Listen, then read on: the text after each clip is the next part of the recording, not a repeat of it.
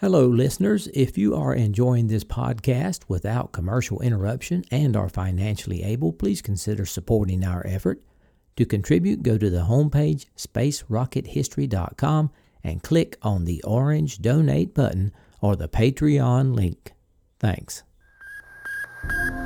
We choose to go to the moon in this decade and do the other things, not because they are easy, but because they are hard. Godspeed, John Glenn. Roger, 0G, and I feel fine. Getting my feet out. Okay, I'm out. How does it feel for the United States to be the new record holder?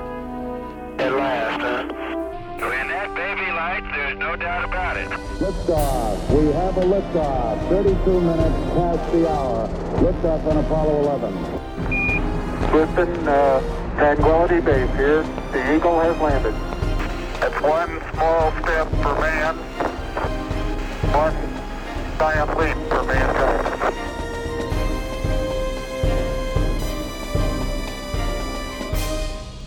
Hello and welcome. This is Michael Annis, and you're listening to episode number 365 of the Space Rocket History Podcast. And now, Apollo 16, Moonwalk 2 and 3, The Big Sneak. Last time we left John Young and Charlie Duke at Station 6 at the base of Stone Mountain. They were running out of time, and Houston was trying to hurry them along. This is Apollo Control. We have moved the clock ahead that's keeping track of the amount of time remaining on the portable life support systems. Moved it ahead 20 minutes, which, if we can continue on, would give us a 20-minute stretch on this EVA, add 20 minutes to it, giving us a total of 7 hours, 20 minutes. Young and Duke will now bypass Station 7 and continue on to Station 8. Now the astronauts headed west toward South Ray Crater to gather some ray ejecta material. As you heard, they were running behind, and it was decided to skip Station 7. This was acceptable because Station 7 was close enough to Station 8 that they didn't have to sample at both places. Station 8 was located right on a prominent ray. It was actually designated Wreck Crater, but it was located near two craters, both of them 15 to 20 meters in diameter. Within the ray streak, the moonwalkers found whitish material, just as they had at Flag Crater during their first EVA. They also got some boulder samples as well as another double-length core sample. The geologist had some unusual requests. First, they wanted soil samples that were underneath rocks, then soil that was between rocks in an east-west orientation, and then permanently shadowed rock that had never seen the sun.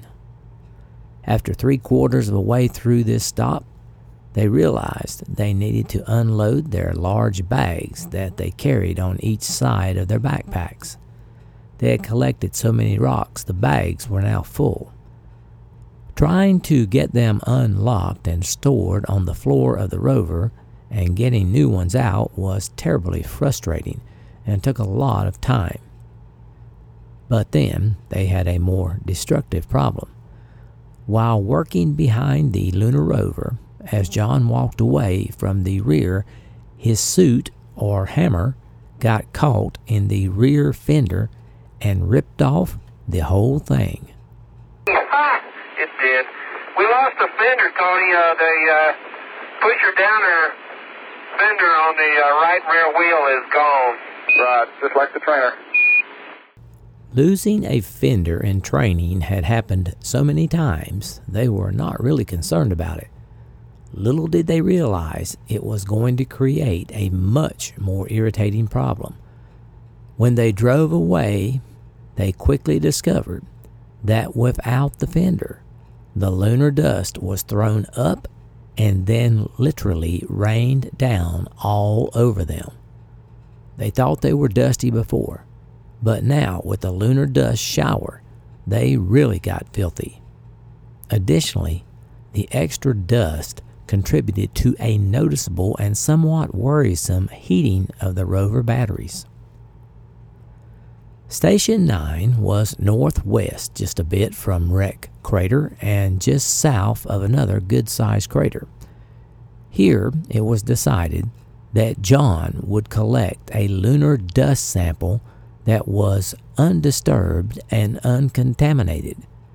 This meant that John could not kick any dust on the sample as he approached it with his special sampling tool.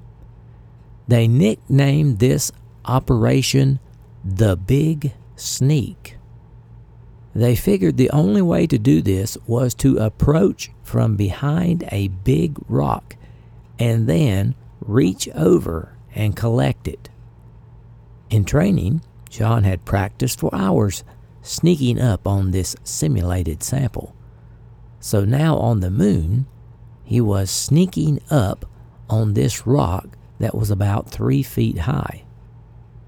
Sneaking on the moon wasn't easy in 1/6 gravity. To the common observer, it must have looked somewhat amusing. It certainly did to Charlie. John bounced as much as he sneaked.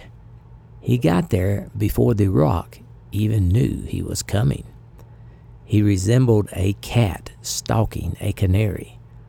Unfortunately, Mission Control missed the whole thing. They had the TV camera pointed the other way. You pan left, we'll show you the rock we're going to sneak up on. Don't scare it. It's the wrong way. Hey, don't open. What? Don't open that. It is between us and the limb. It's between the limb and us. Oh, I know that, but they don't want you to open that thing till you get right up next to the rock. Is that what he said? Well, that's not just now, no. Oh, yeah, okay. I'm going to get the other one. Okay, for you. We agree with Charlie there. We'd like you to get up a little closer to it and face away from yourself before you open it. Facing away from myself, huh? Okay. Right, you're filthy, as Fredo says. Don, are you sneaking? Yeah. Gee, we're missing the great rock hunt here. You're just not watching him sneak, Tony. Well, I'd sure like to. Gotcha. What are y'all doing looking at the seats? The astronauts also had been looking for a rock they could push or turn over in order to sample the soil underneath it. The sample would give scientists information on the variability of the solar radiation. Mission Control wanted a rock as big as they thought they could move. At first, the astronauts found a big 6-footer and decided to tackle it, but they huffed and they puffed and they couldn't budge it. Finally, John found a 4-footer that he was able to topple over. Charlie, you got it. Outstanding, John. He did it, Houston. He turned. So you can not only sneak up on them, you can flip them over, huh? Yeah. That's a biggie. Man, it looks like it's been sitting there for quite a while. Look at that soil underneath it. Okay. Stomp all over it, Charlie. Sneak over here and let's get some of the soil. Okay. Right, chip off the bottom and the soil will probably do it. A chip off the bottom. That's the place where we can get a chip off the bottom, Houston. Yeah, evidently you found the right boulder. Daddy. That's a real good boulder. Some gun's been laying out here all this time. Just waiting for you. As they prepared to move on to Station 10, they realized the rover's navigation system had stopped working. At first, John thought he might have bumped a switch, but they all looked normal. The astronauts calculated that they were located south-southwest of the lunar module, which was hidden by an intervening ridge. So John took a north-northeast heading toward Smoky Mountain, which they could see in the background, and started driving. They had now been out 6 hours, and driving back, dust was once again flying everywhere. We got to get over this ridge, John, and we'll see the old limb. Man, I am covered from head to foot with dust. Boy, those fenders really are useful, Tony. This one we lost in the back has resulted in us being dirty. Double pig pen. You're going to have to really brush. Golly, you mean you guys are getting dirty? Maybe that's how we get our extension. Been dirty. I think we could probably come out a little east of where we need, John. I wouldn't be surprised, Charlie. But if we do, we ought to cross the tracks if we get too far east. That's exactly why I'm going this way, old buddy. Okay? Hang in there. You are sharp. Yes. There's the lamp, John. How about that sports fence? Right on, babe. Right on. They joked and bounced their way back up and down hills and craters. I can't believe how hilly this place is. There's not a flat place around. Right, except where that limb is. Except right there where that limb is. It is really good. It saves us a lot of time. About 1,500 meters out, they saw Orion and confidently proceeded to Station 10, the ALSEP site near the lunar module. At Station 10, they conducted a number of soil mechanics tests using the self-recording penetrometer. This device, which was part of the rover's tool rack, tested soil penetration resistance as a function of depth below the lunar surface. They made 5 cone penetrations, finding that penetration was easy for the first 10 to 20 centimeters, but increasingly difficult below that depth. The deepest penetration achieved on a hand-driven core tube by any Apollo mission was 70 centimeters, which required about 50 blows with a hammer. For sampling at greater depths, Charlie and John used the battery-powered drill improved from Apollo 15. This allowed sampling to depths of 1.5 to 3 meters, which they managed to get down much more easily than Apollo 15. Finally, it was time to head back toward the limb. When they got back, they were still running a little behind schedule, so Houston asked them to eliminate some of their chores. The astronauts pleaded for more time, which sounded a little like 2 whiny children. Why don't you just give us an extension? Tony, how about an extension, you guys? We're feeling good. Well, we understand, and we can understand why you wouldn't want to get back in, but we'd like you to get back in on time, and you've got a lot of science there, so don't worry about it. Dad, all we're going to do tonight was sit around and talk. Well, we'd like to hear you talk. Tony, we could really, especially on hot mics. Just makes it more interesting. 10 minutes, we get all this done, Tony. How about 10 minutes, Tony, please? In the midst of the begging, John noticed something on the rover. Look at that, Charlie. What? I don't see what? What? Somebody up there likes this. That bag number 4. See where it is? Came off, huh? Came off, and it's hanging between the fender and the frame. That is amazing. Yeah. And the bag was still filled with rocks. Finally, Houston relented on the extension. Come on, Tony, pretty please. We're working it. Okay, we'll go ahead and give you 10 minutes. How's that? George, we love you. Attaboy. Let's hear it for old Flight. An attaboy for Flight. Yay. At last, it was time to go inside the limb. John and Charlie couldn't believe how dirty they were. They had a little dust brush about the size of a paintbrush, 6 inches across, but it seemed worthless with all that dirt. John started kicking the landing strut in an attempt to get the dust off, while Charlie found that when he banged his hands and feet against the landing gear, like beating a dirty carpet, it jarred a lot of the dust off, and he was able to get reasonably clean. Okay, you're getting pretty far behind there. We're going to have to ask you to go on in. Okay, I'm going up right now. Let's go in right now. To John, ingress to the limb was the hardest part of all human extravehicular activity on the moon.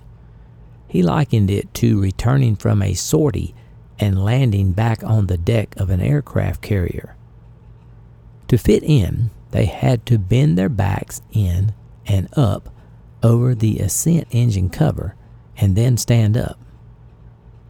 This always made for the highest heart rates of every mission. Okay, you guys had a 7-hour, 23-minute EVA.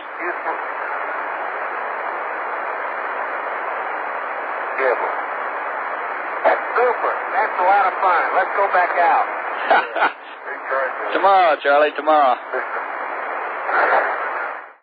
Despite their protest, the astronauts were very interested in getting into the lunar module safely, especially on this EVA when they were just about to run out of oxygen.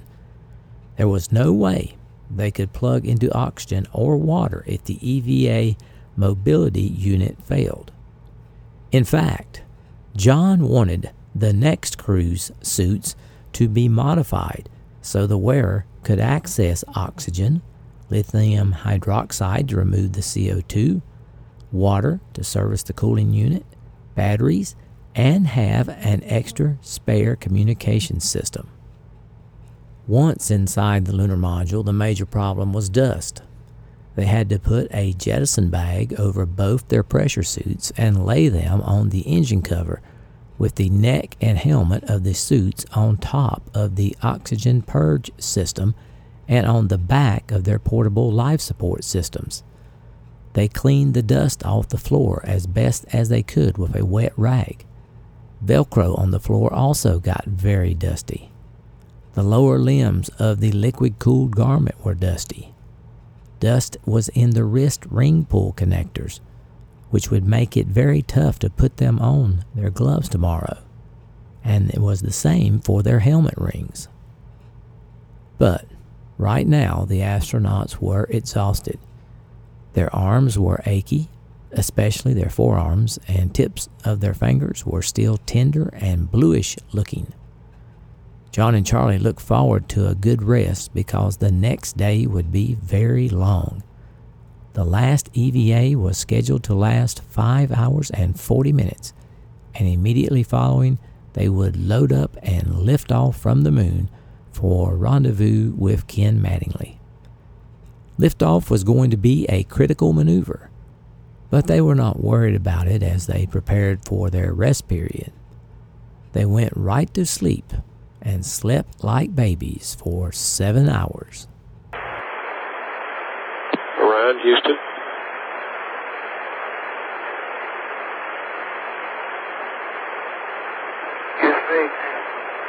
Roger, how you doing this morning?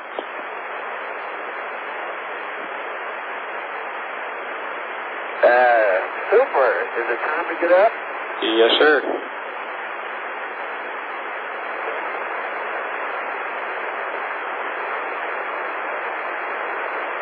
Okay, reveille. John and Charlie hustled through their morning meal and suited up. By now, the third time, it was a piece of cake. They knew exactly which way to bend and move to help each other. Due to the fact that the landing was delayed, the time for the third EVA was reduced to 5 hours and 40 minutes. With the lunar module's batteries having been fully powered up for 6 hours before landing, they just could not stay any longer on the moon without risking running out of power. The final EVA was scheduled to start at 10:25 a.m. Eastern Standard Time on April 23rd and end at 4:05 p.m. To save time, several planned stops on the Traverse were omitted, with work concentrated at only 3 field stations. The Traverse would cover 11.4 kilometers. From the geologist's point of view, Stone Mountain was not the prime sampling for the Descartes Formation. That would be on the lower slope of Smoky Mountain toward the rim of the North Ray Crater, the target for Moonwalk 3. This was going to be an exciting EVA. John and Charlie were going to be the furthest away from the lunar module, and were going to view the largest crater any one of the Apollo crews had ever seen. North Ray was about 4 to 5 miles north of the lunar module and measured about 500 yards in diameter and 200 feet deep. Additionally, Capcom told them that they had enough capacity for another 100 pounds of rocks. They had collected 123 pounds thus far. Naturally, John and Charlie were elated and were really anxious to get going and see this enormous crater and gather samples. From the photographs, it appeared there were some large boulders on the rim. They were to collect some of this ejecta, hoping to get the deepest lunar material possible. By the end of their prep time, John and Charlie were 30 minutes ahead of schedule and got permission to begin depressurization. While they watched the cabin pressure come down, John commented that it was going to be hot out there today. The shadows had shortened considerably. On the moon, the sun moves at a rate of about 1 degree every 2 hours. The sun angle had moved from about 15 degrees to almost 55 degrees, and the surface temperature had risen from 85 degrees Fahrenheit when they landed to over 200 degrees on this last day. But the higher temperature was only a minor irritant. Their pressure suits should keep them relatively cool. Leaving on schedule, John and Charlie began their drive to North Ray and had a comparatively easy time. The small boulders and stones that were on the surface when they went south were absent from their north traverse. About 100 meters north of the limb, they did have to climb a 10-meter high ridge, which was probably an old subdued crater. Charlie believed that when North Ray Crater was formed, so much lunar soil was ejected that it just covered up these smaller craters and stones. What they saw were more subdued, shallow-bottomed craters. As they topped the rim of nearby Palmetto Crater, John spotted Dot, a small crater Charlie had named after Dottie. Hey, Charlie, there's Dot. Yeah, I see Dot. Great, hanging right in there, right on the rim. Charlie wondered how Dottie and the boys were hanging in there. What with all the news media camped on the doorstep, plus a house full of relatives, Charlie knew Dottie would be glad when this was all over. The closer John and Charlie got to the North Ray Crater, the more excited they became. They began to see more and more rocks, and they were larger than any Apollo mission had seen before. As they passed these boulders, they noticed the boulders seemed to have more fractures in them, probably because of the tremendous force of the meteorite explosion. We're definitely on the ejecta blanket here. and all within 100 meters or so, I think, of the rim. It turned out Charlie was wrong. It was more like 500 meters. John and Charlie were still overjoyed. They were seeing white rocks, black rocks, and unusual-looking rocks. That big, I can't believe the size of that big black rock over here. And I don't think that's a breccia, John, though it might be. I see some large white class. Well, that was Charlie commenting on a 10-foot tall boulder they just passed. Off to the right, facing the crater and downslope, were some large angular black rocks, one so enormous it stood out from the rest.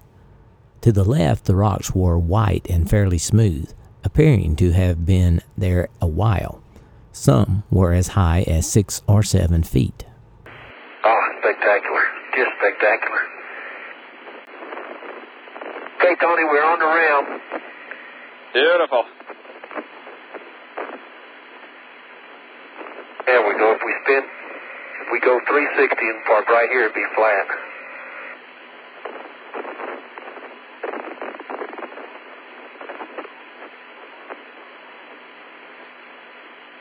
Great, John. Super. Can't wait to get off. Gotta get off. We can't wait for you to either. Okay, You're about Tony, 17 minutes ahead of the timeline. 360. Capcom informed them they were 13 minutes ahead of schedule. They parked at Station 11 about 100 yards from the actual rim of North Ray Crater. There, they had their first opportunity to investigate a young highland crater at close quarters. North Ray was a large dimpled crater about 900 meters across and a couple hundred meters deep into the lower slopes of Smoky Mountain. It was immediately apparent to Charlie and John that there were 2 distinct strata exposed in the wall of the crater. Uppermost, they saw a layer composed of friable breccia with light matrices. Deeper down, they saw dark matrix breccias, of which House Rock was a giant specimen. This was important information for the geologist, as the light matrix breccias seemed to be typical of the Descartes Formation, whereas the Cayley consisted of breccias with dark matrices. From a chemical point of view, there wasn't much difference between the 2 rock types. What the geologist had been hoping for was samples from a single huge boulder big enough to show multiple igneous or volcanic units. Unfortunately, there was still no sign of volcanism at North Ray. The rim terrain was pretty hard and stable, and their boots didn't sink in. They began sampling in the area of Station 11 on the rim. Then, everybody began talking at once. Houston was telling them in real time what to do since their planned checklist had been changed, and with John and Charlie running around taking pictures and describing rocks, it was pandemonium for a while. First, they jogged over to sample the white rocks, which were about 50 yards from the rover. These white rocks were unusual, friable breccia that with black clast in them and a bluish tint.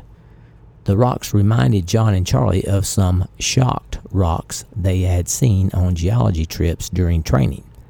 They had learned that the force of a meteor impact chemically changes rocks, giving them a milky appearance. John and Charlie tried to operate independently to maximize their stay, but they began to have a terrible time with the sample bags. The bags were supposed to clip onto the camera mount, allowing the crew to pull off one at a time, much like pulling sandwich bags out of their box. Well, the brackets would not hold, and the bags kept falling off. With the bags dropping and having to pick them up, and at the same time carrying shovels, tongs, and hammer, it was almost impossible to work alone. Therefore, they decided to work together to get the most out of the hour they would spend. After sampling around the white rocks, they came back to the lunar rover, dropped off some bags, and headed for a big black rock they had been eyeing all morning. Look at the size of that biggie. It is a biggie, isn't it? It may be further away than we think. No, it's not very far. It was just right beyond you. Little did Charlie realize that he had made a gross error in judgment, for as they jogged and jogged and jogged, the rock just kept getting bigger and bigger and bigger. They would turn and look back at the rover, which was getting smaller and smaller. There was nothing to compare sizes to on the moon, no telephone poles or trees, so they really had no idea how large or how far away that rock was. John and Charlie kept jogging and jogging, and the rock got bigger and bigger. In the back room, where the geologists were watching the TV monitor, everyone was on the edge of their seats. This rock was so big it had actually shown up on lunar orbital photos taken by Apollo 14. Keep going, Muehlberger yelled at the screen. The two figures got smaller and smaller and began to disappear behind a ridge. Jack Smith sang out in the back room, quote, "As our crew sinks slowly in the west," end quote, and everyone erupted in laughter. The scientist watched in amazement as John and Charlie jogged on and began to realize how really big this rock was.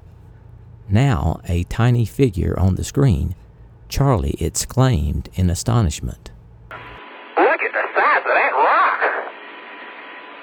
We can see. The closer I get to it, the bigger it is. Muehlberger was flabbergasted. "They're not even there yet," he said.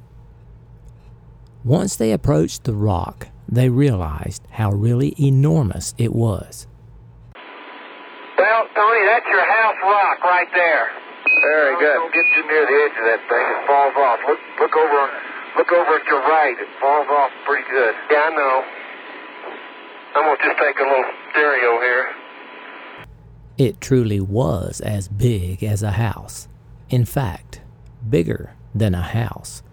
It was approximately 90 feet long and 45 feet high, and it just towered over them. They guessed that it had come right out of the bottom of North Ray Crater, since it was so huge and was sitting right on the crater rim. In fact, the rock was so close to the rim, they had to watch their step as they collected a few samples. But all they had with them was a hammer. It was like trying to dismantle the Empire State Building with a crowbar. But Charlie began whacking away at the monstrous rock and finally knocked off a couple of chunks about the size of a grapefruit. The rock was a giant breccia. Veinlets of glass ran through it. Plus, it contained white matrix rocks with black glass and black matrix rocks with white glass. Also, there were places on the rock that looked like little bullet holes. These were probably the result of micrometeorites that had whizzed in from outer space and impacted into this big boulder. It had taken the moonwalkers so long to get to the house rock that they didn't have much time at all before they had to start the hike back. They jogged back uphill to the rover, loaded up, and headed for the next station, which was to be in a large boulder field about 1 kilometer from North Ray, and it was on the way back to the landing site.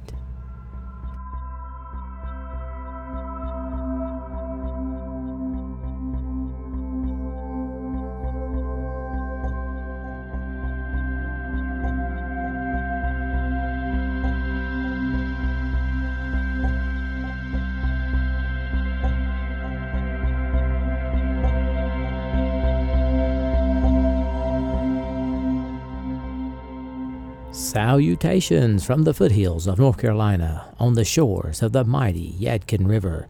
This is Michael Annis, your host, and I wanted to say thanks for listening to the momentous episode 365 of the Space Rocket History Podcast entitled Apollo 16 Moonwalk 2 and 3, The Big Sneak. Hope you enjoyed this episode. It was a pleasure bringing it to you. Our next episode is scheduled to be released on June 10th. If you would like to be notified by email when new episodes are posted, you can subscribe to the blog by going to the homepage spacerockethistory.com and typing in your email on the form. If you're looking for old episodes of the podcast, the first 189 are available on the Archive podcast. Search for Space Rocket History Archive. It should be available on most podcatchers. Afterthoughts for this episode. First of all, why is episode 365 momentous? Some of you probably already know. Most of the time, there are 365 days in a year. Now, there are 365 episodes of the Space Rocket History Podcast. Of course, that means you could begin at episode 1 and listen to one episode a day, and it would take a whole year to make it to the end. And by that time, there would be more episodes available. So, feel free to do a complete re-listen if you want to. It'll only take a year. I wanted to mention why the communications in the lunar module sometimes was much worse than when the astronauts were doing an EVA. Because of the 6-hour delay in landing, they were trying to keep power use to a minimum. Now, to do this, they switched to low bit rate and down voice backup, which made the lunar module communication sound weak. It saved power, but the communication sounded weak.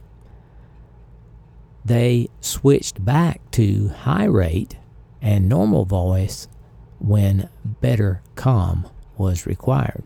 So in case you were wondering about that. Now, I also want to mention my own communication. If you're listening on headphones, or maybe you can hear it not listening on headphones, you might be experiencing a rumbling sound in the background. Unfortunately, it is not a Saturn V launch. It is my air conditioner. The camper gets quite hot on a sunny day. It kind of performs like a solar oven. It's about 87 degrees in here with the air on. With it off, you could probably roast a turkey on the kitchen counter. So, unfortunately, I have to run the air conditioner and it's not quiet. I apologize for that. This episode had some amusing parts. I particularly liked the operation codenamed The Big Sneak. I wish they had the camera on John when he was doing it so everyone could see it. The goal was to get an undisturbed rock that didn't have dust kicked on it. To do that, it had to be on the other side of a larger rock that hadn't been disturbed.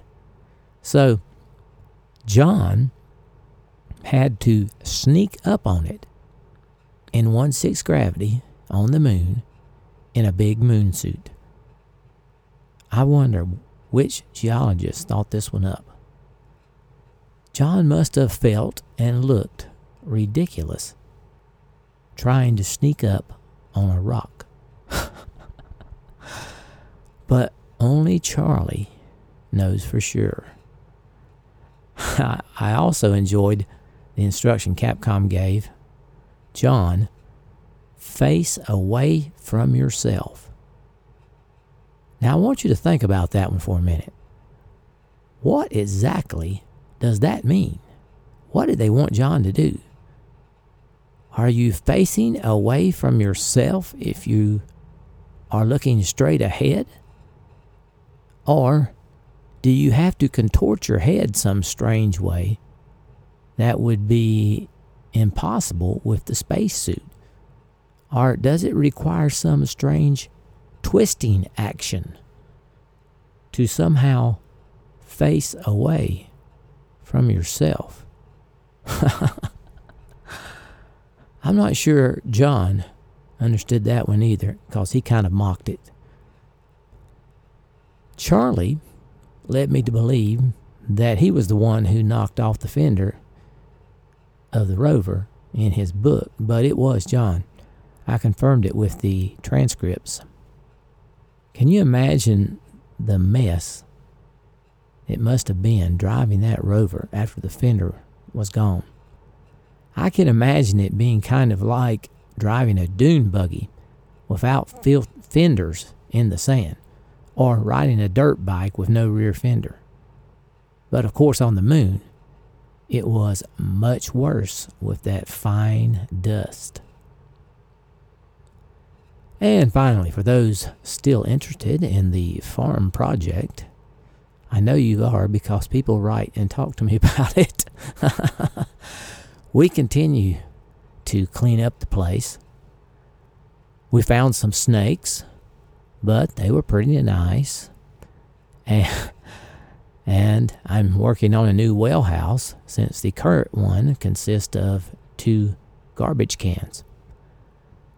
We have a tin storage building that looks like a giant garbage can, a square one, that we are going to try to move out of the front yard. Somehow having a giant garbage can in your front yard does make it look a little rough. It's about 10 foot tall, so we're going to try to tip it across my utility trailer and pull it to its new location, hidden in the woods. Wish us luck, because this one's pretty iffy. We just got the property inspected for a septic system. It turns out some of the soil is just not friable enough. I talked with the inspector about friability quite a bit as she was out there in the hole inspecting the dirt. They dug 4 holes about 4 foot deep, and she got down in the holes and checked it out quite thoroughly.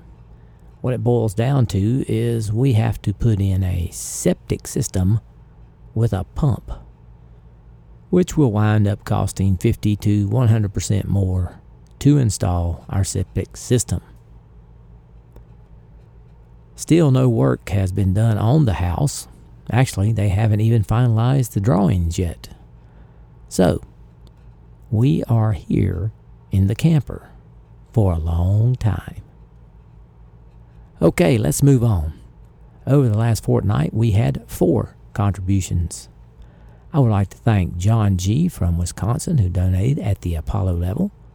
Colin S. from Pennsylvania, who donated at the Mercury level and earned a galaxy emoji. Andrew S. pledged on Patreon at the Mercury level and earned a shooting star emoji. Mark N. pledged on Patreon at the Vostok level. Our total Patreons are at 255, with a goal of reaching 300 by the end of the year. Our total donors for 2021 have reached 344, and our goal is 500 by the end of the year.